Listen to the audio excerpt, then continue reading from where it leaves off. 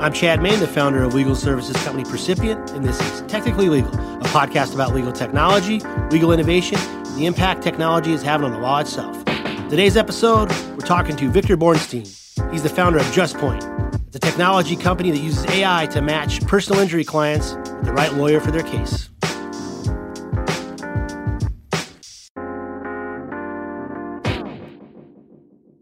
Our guest today, Victor Bornstein, who's the founder of a legal tech startup called Justpoint, doesn't have a legal background. In fact, he has a background very different from legal. He has a PhD in biomedical sciences with an emphasis in immunology. And he worked in the medical field for most of his life before he and his co-founder launched Justpoint in 2018. Despite working in the medical world, Victor caught the startup bug a few years ago when he worked with a venture capital fund and he was providing research on startups in the medical industry. While doing this research and looking at medical data, Victor started thinking that technology could help people who are not doctors make sense of medical data and make better medical decisions. And that's where he got the idea for Justpoint. Initially, he just set out to build a tool that would help doctors and their insurers defend malpractice claims.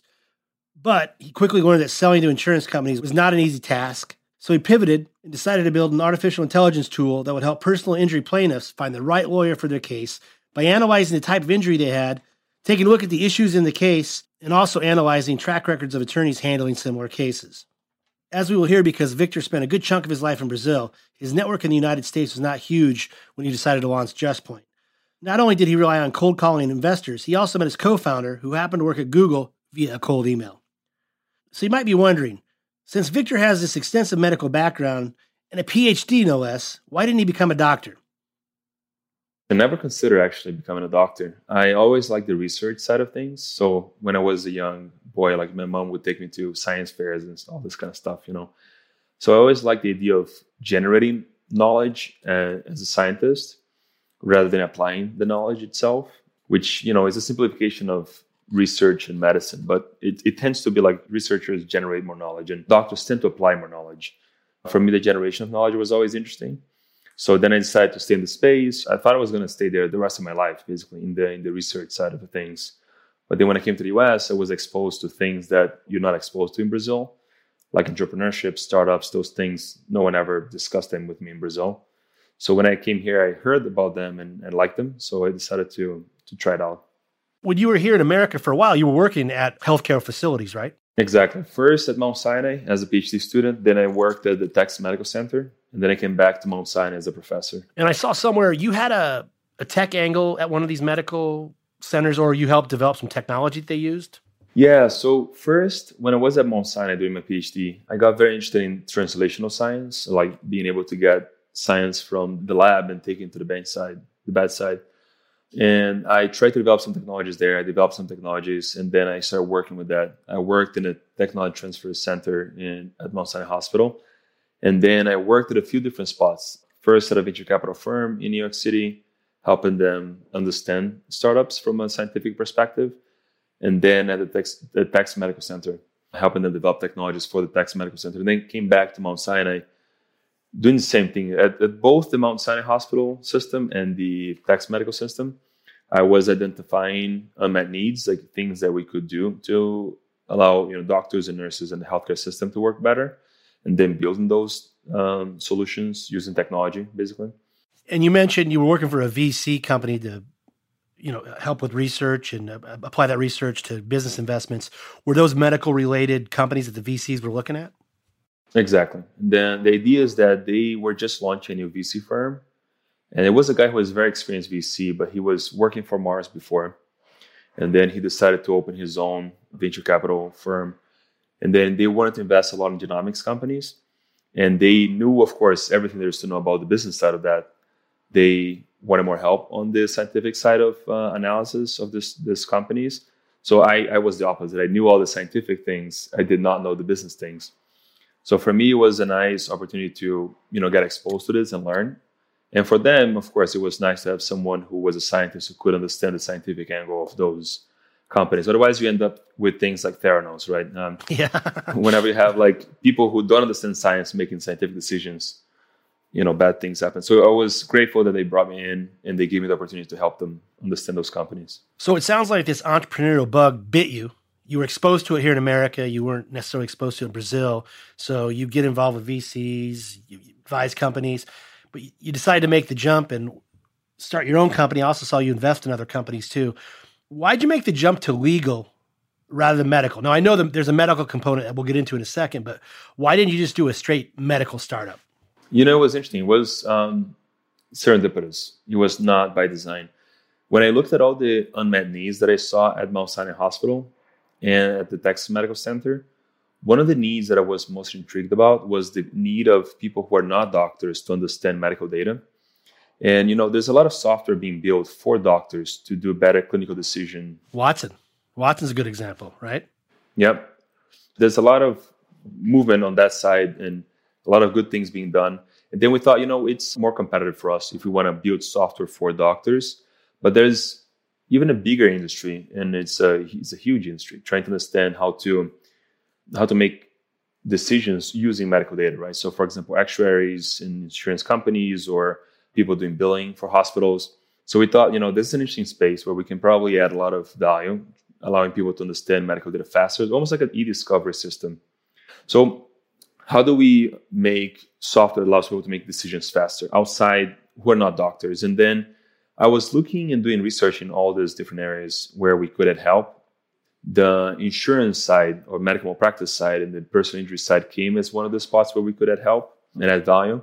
And I started actually from the insurance perspective. I thought, you know, let's build software so that doctors, when they have a lawsuit against them, they can make decisions on the defense side.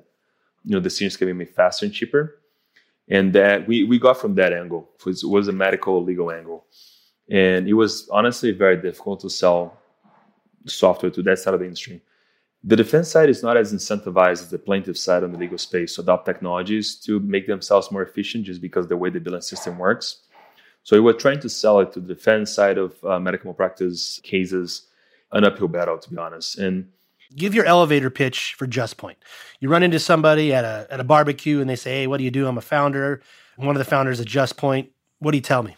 So it's a platform that allows people, users, to select their attorneys for personal injury. So it's very simple. And by personal injury, it's generally medical malpractice too, right? Now it's personal injury overall. So it's car accident, sexual assault, you name it. And the need comes from observing that when people are just went through medical injury and they think it was a medical mistake or they got into a car accident, they have to now find counsel. And it's very difficult to know who to choose from because you have all these ads that don't say much about outcomes. They just, you know, have an easy to memorize phone number. And you see this big spending being done in this space, right? Because that has been working for a long time. But for the plaintiff, it's very difficult to know who is going to be the best attorney for you. Do you go with a big firm, with a smaller firm? Do they have capital to actually pursue the litigation? Do they don't? Like basically, what is going on behind the curtains? And then Justpoint is us getting data from all these litigators and understanding who are the best at each industry in each space based on previous performance. And I know that usually lawyers have to say, you know, previous performance does not indicate future outcome.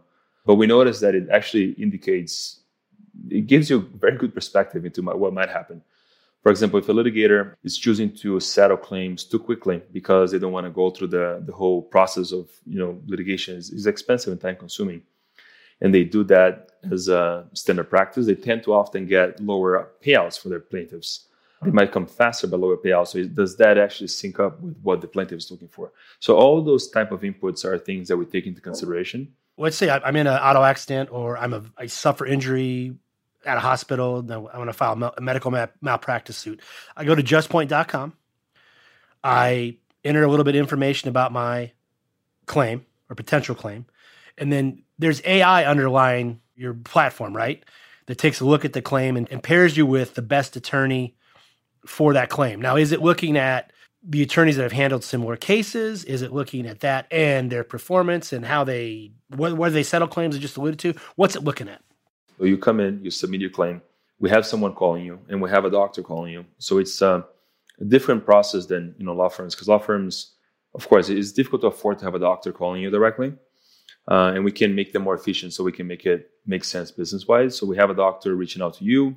We try to match your specialty if it is medical malpractice. So if you have an issue with your cardiologist, we try to match it with the cardiologist. But even if it's not a cardiologist, often it has a lot of value. And then that doctor is going to ask you a few questions, and they're going to be mostly on the clinical side. When they're doing that, they are understanding what they have on their side, software that understands them which questions to ask, why leading to malpractice in that kind of case. The first outreach from Justpoint to a prospective client with a claim is from a medical professional, not from a legal intake, not from a lawyer. Exactly. So it's just trying to understand, one is how to add value to the person on the other side, because they often have a lot of medical questions as well. And then they, of course, representing the lawyers, but they are medical professionals. And then they do two things. They try to understand the medical merits of your claim, and also, for example, damages and anything that might have happened, and also the potential payout of your claim. And that's important because that allows us to match with the attorneys. And the potential payout, we have a software that has 300,000 historical claims, and it uses those historical claims to extrapolate and understand how much each claim should receive in the future based on a few data points. For example, what type of claim it is, the age of the claimant, the state, and basically 11 data points. And where do you get this data? So we got it from insurance companies and law firms mostly. Now we also have our own data points that we have claims who came through our system and got settlements. But historically has been mostly insurance companies and law firms. The doctor talks to the prospective client. You then identify an attorney you think could be a good fit. You connect the client and the attorney, right? Exactly. And then to identify the good fit, actually, we use some of the software as well. So let's say someone has cancer misdiagnosis claim in Ohio, and they are looking for a medical malpractice attorney. So we understand, and we have a lot of the Ohio firms in our system.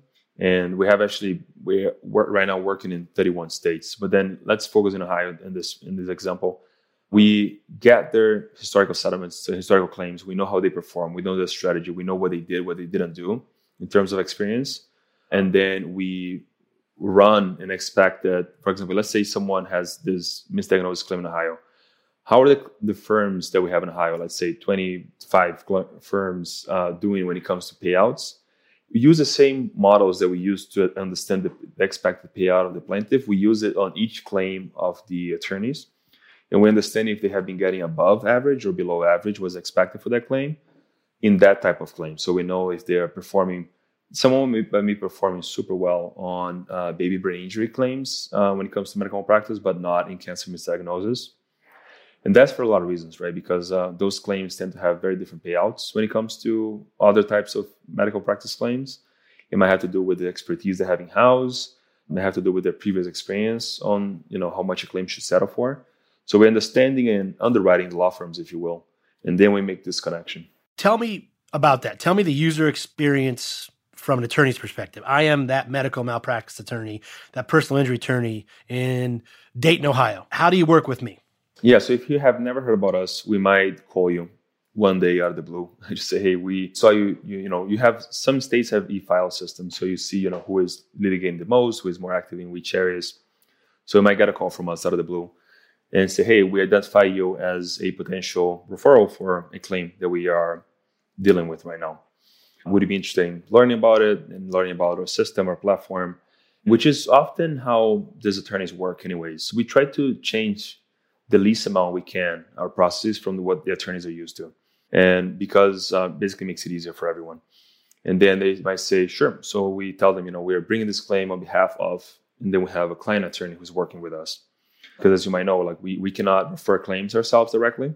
We have to work through attorneys to do that. And the attorneys are the ones officially referring the claims. But then we call this attorney, we ask them for some data points to allow us to underwrite them. And when we do that, we now know and have this attorney in the system. When you say underwrite them, what do you mean by that specifically? It's basically getting data from average outcomes they've been getting and data from claims they've been doing in the past, active claims. And then we understand what they are focusing the most on and what they do best. And then when we know this information, we now have this attorney in the system. The next time we have a claim, let's say this attorney is above the average for cancer misdiagnosis, just since we were using this example. And then we gonna refer claims to this attorney when it comes to their specialty. And then they look at the claim, they get the full package. They don't even right now have to use the software. We send them PDF with the plaintiff's information, another PDF with the medical data, another PDF with all the details that we got related to the case. And they get it almost as a docket of information on the plaintiff, all virtual. And then they make a decision if they want to retain that plaintiff or not. If they do, great, they work with that plaintiff. If they don't, it's fine too. They don't have to. They can keep getting more claims. Us knowing that type of claim, maybe it's not that interesting for them. And did I read too that you share in the settlement rather than charging the attorney up front for connecting them with the client? Justpoint gets paid when the case is resolved. Exactly. And this is such an interesting space because it used to be very complicated to do this in the past. And now there was some recent change in regulation that allows us to actually get a part of the claim. Arizona is what was the first. Are you an Arizona company? We are working through Arizona, companies in Arizona that we can work through. But you're right. So in the past, you could not, as a non-lawyer, you cannot split fees, right? And now you can through Arizona. So we do this all through Arizona. And then we can align the incentives. Because the way that we see it is that if you charge up front for the leads, you're not going to do good service for the plaintiff. Because then now you just recreate all the billboards. You're going to send the plaintiff to those who are willing to pay the most for the lead, not necessarily to those who are more likely to win that claim and who are likely to get the most for that claim. When we decide to make this business decision in which we get paid only if the settlement wins and if a percentage of it, so the best it is for the plaintiff, the best it is for us, we're aligning the incentives with the plaintiffs and the attorneys. We tell the attorneys, hey, we're going to send you leads. You don't have to pay us unless it is something that gives you money.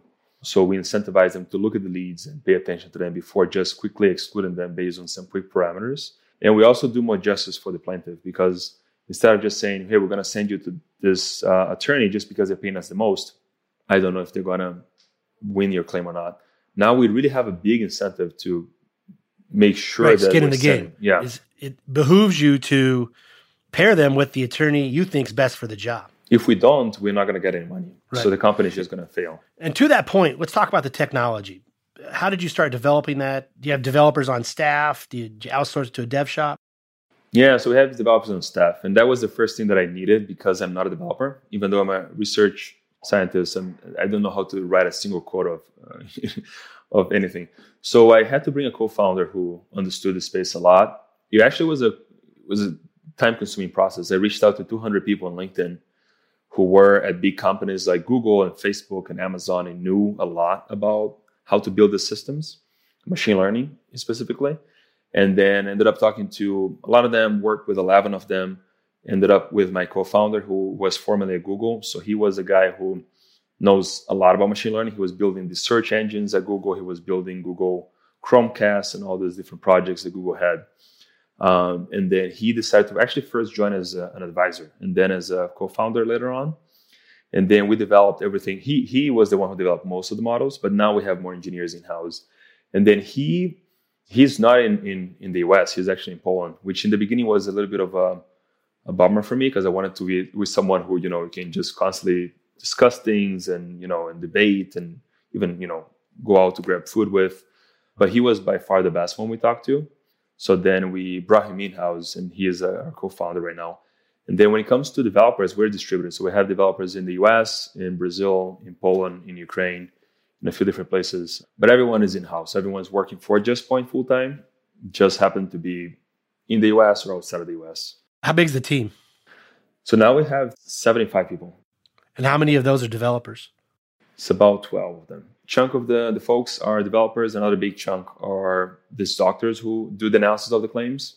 So that's kind of the two biggest departments that we have. How much administration then? You got doctors, you got developers. What are the other employee roles?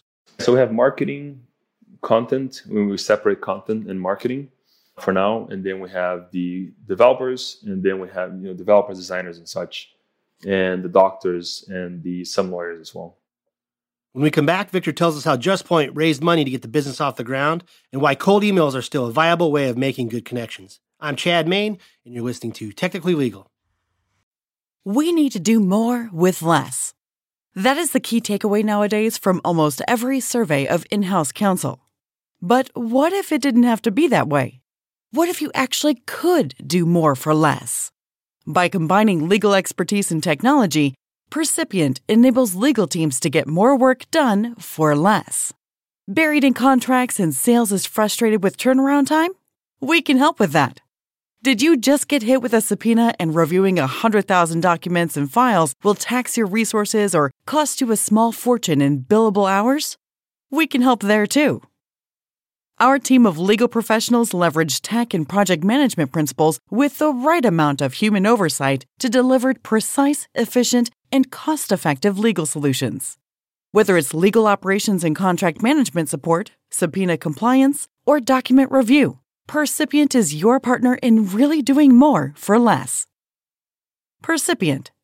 Legal services powered by technology. We'll get back to my conversation with Victor Bornstein in just a second, but before I do, I wanted to let you know if you go to tlpodcast.com, there's a dedicated episode page for this episode and every other episode we do with more information about our guests and links to some of the stuff we talk about. If you want to subscribe, you can find us pretty much anywhere you get podcasts, and if you like us enough, I hope you leave us a favorable review. So when we left off with Victor, we heard about his team and the tech they're building to pair personal injury clients with the right attorney for their case. But hiring people and building tech ain't free, so Victor had to go out and look for money. When Justpoint was launched, Victor hadn't been in the U.S. for very long, so his network wasn't that big. But he still had to go out, knock on doors, and find money to build the company.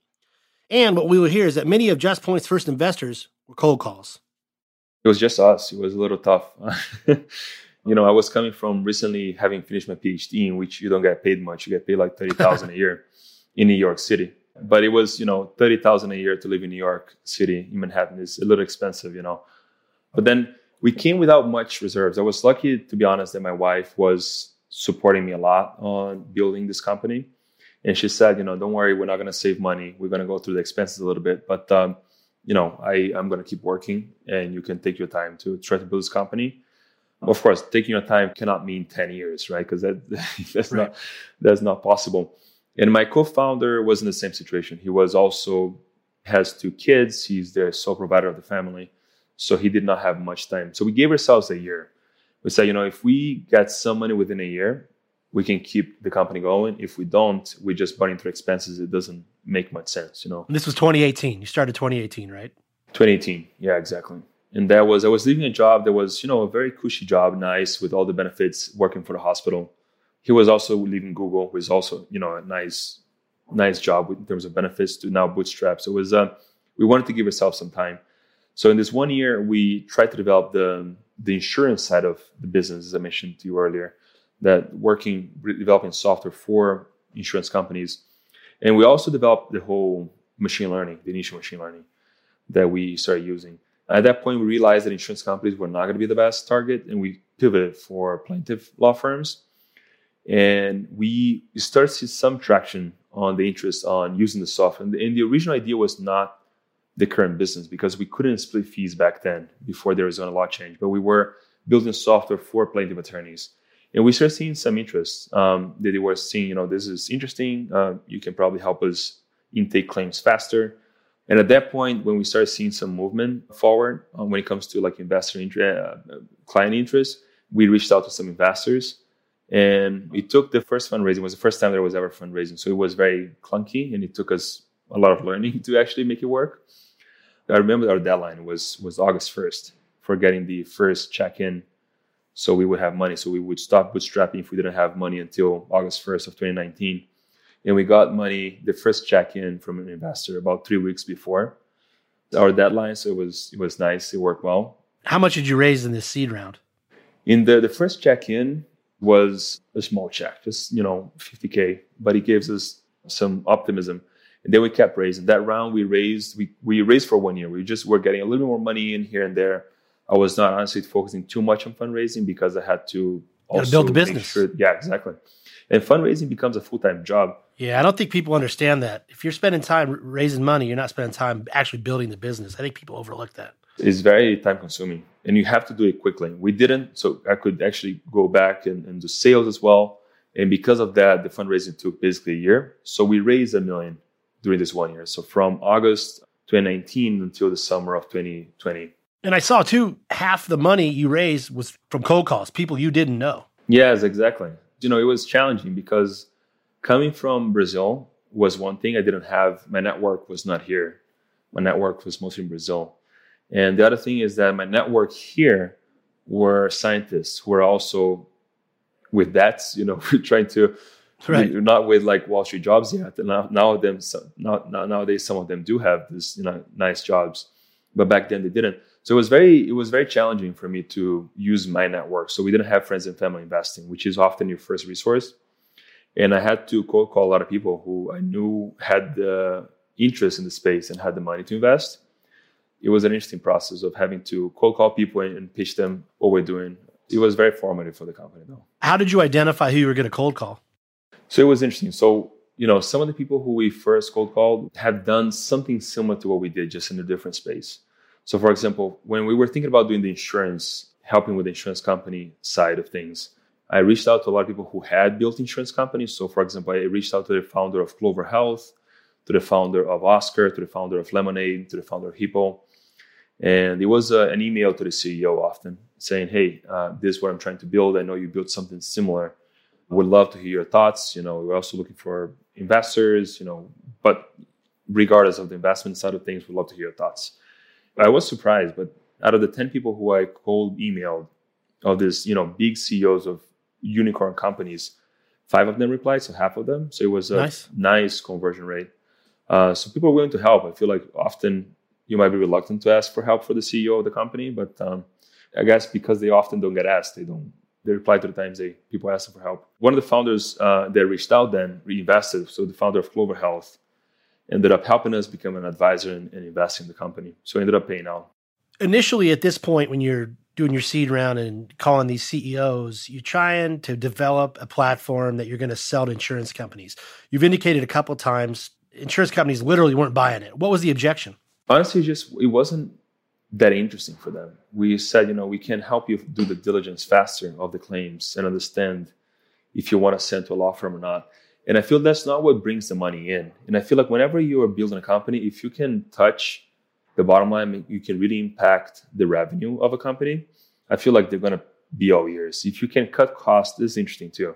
But cutting costs, I feel, from my experience, is not as interesting as increasing revenue and increasing your business. So for the insurance companies, we were helping them decrease exposure on the claims they had and decreasing their cost on the legal counsel they had because they would be more efficient, which is interesting. It's just not interesting enough for them to prioritize those calls over other calls they might be having. For the plaintiff law firms, we're telling them we're going to bring you new business, claims you would not have otherwise. So that side of the business just moved much faster just because we're really affecting the revenue of those firms versus cutting the cost of the insurance companies. Interesting. Very interesting. I like that. When you're pitching an idea, you get more traction saying you can increase revenue versus cutting costs, which kind of glass half empty, glass half full kind of thing. That's interesting. So you did your seed round, you switched gears a little bit. You said, we're going to sell to plaintiffs counsel. Then you got a line of credit a year or two ago for $50 million. Why did you decide to do that versus going out and finding more money? Yeah, so venture capital is great, but it's expensive, because in the end, you're selling a part of your company, right? Let's say if every round you sell from 20 to 30% of your company, plus you still have stock option pools that you have to, you're going to give to employees, you're giving away a big chunk of your company that if you believe that it's going to work in the future, you'll do everything you can to not give it away too much. Because in the end, this might be, if you have a valuation of, a couple million right now, you could have a couple of billion in several years. So that's going to make a big difference. So the idea is that if we kept raising a lot of money just based on from venture capital firms, we have to sell a lot of the company versus being able to get a lot of credit, especially because as we get the payouts, our future payouts of claims, lines of credits are helpful because they bring that future money that we will receive in the future to the present. And it's very common in the legal space as in the form of litigation funding. So we talked to a few of those folks, and then they were willing to give us basically access to capital at good terms, the better terms than the venture capital it's folks. right up litigation funding, right up their alley. So that makes complete sense. Exactly. But then again, you did ultimately not too long ago raise what I saw $6.9 million. Yeah, that just happened. We closed it about a month ago. And why did you do that? If you already had this line of credit, you want to try to keep as much ownership as possible. Why did you decide to go out and get more investors? Yeah, great question. So the line of credit is great, but it gives us some limitation on what we can use the money for. So we can use the money for growth, we can use the money for marketing, but we cannot necessarily use the money so easily for programmers and doing the rebranding of the company, all these like longer term things. The terms are such that we can use that line of credit for things that directly leading to more claims, but not necessarily to programmers and marketing in long-term marketing vision. So then we decided to raise that money to be able to focus on those longer-term things. Makes sense. So what's the future hold for Justpoint? What's next on the roadmap? The future, I can tell you like the vision that we have and then kind of walk backwards. I see a world in which people can select their attorneys based on their expected outcomes. And that's, of course, there's a lot of machine learning to build. There's a lot of processes to change, especially medical malpractice and personal injury and sexual assault. It's very difficult to know who you're choosing, and who you choose really determines the kind of output they're going to have. My family, we needed attorneys in 5 different points in the last 3 generations. We had 5 different violations of human rights in the last 3 generations, which is crazy when you think about it.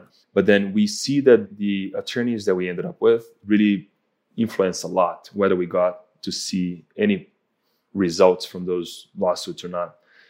So I would like to bring this to the personal injury space as well, a more objective way of choosing attorneys and growing the platform to become the main way of choosing personal injury attorneys. And there's, of course, a lot of software you have to build together. There's a lot of integrations you have to build. We're also helping the attorneys work more efficiently. We're building our CRM so they can seamlessly choose claims that we are sending over to them, and also use that CRM to as an e-discovery tool that we're building as well. Because the discovery tools, as you know very well, have existed in a lot of spaces in law, but in personal injury, they haven't been very adopted. So the idea is they haven't been very adopted because the software that has been built is not as advanced in other spaces of law. So we're building that software so that we can empower the attorneys as well, so we can work more efficiently. So the vision is a fully integrated experience for both the attorneys and the plaintiffs. So they can get in, they get to the platform, they get on our logged area on the website, they see their claim progressing, and they can add information. For the lawyer's side, it's very easy to use the platform to get claims, but also to understand the discovery on claims, request medical data, and the whole filing the case they have to do. So that's the vision as we have on the mission side and also on the product side for Justpoint. And it might take a couple of years, but we have time. Excellent. Victor, appreciate your time today. If people want to learn more about you, get in touch with you, learn about Justpoint, how do you want them to do that? So Justpoint is justpoint.com. So it's very simple, justpoint.com. We're also very active on LinkedIn. So LinkedIn, you can search my name, Victor Bornstein, or you can also add the company on LinkedIn.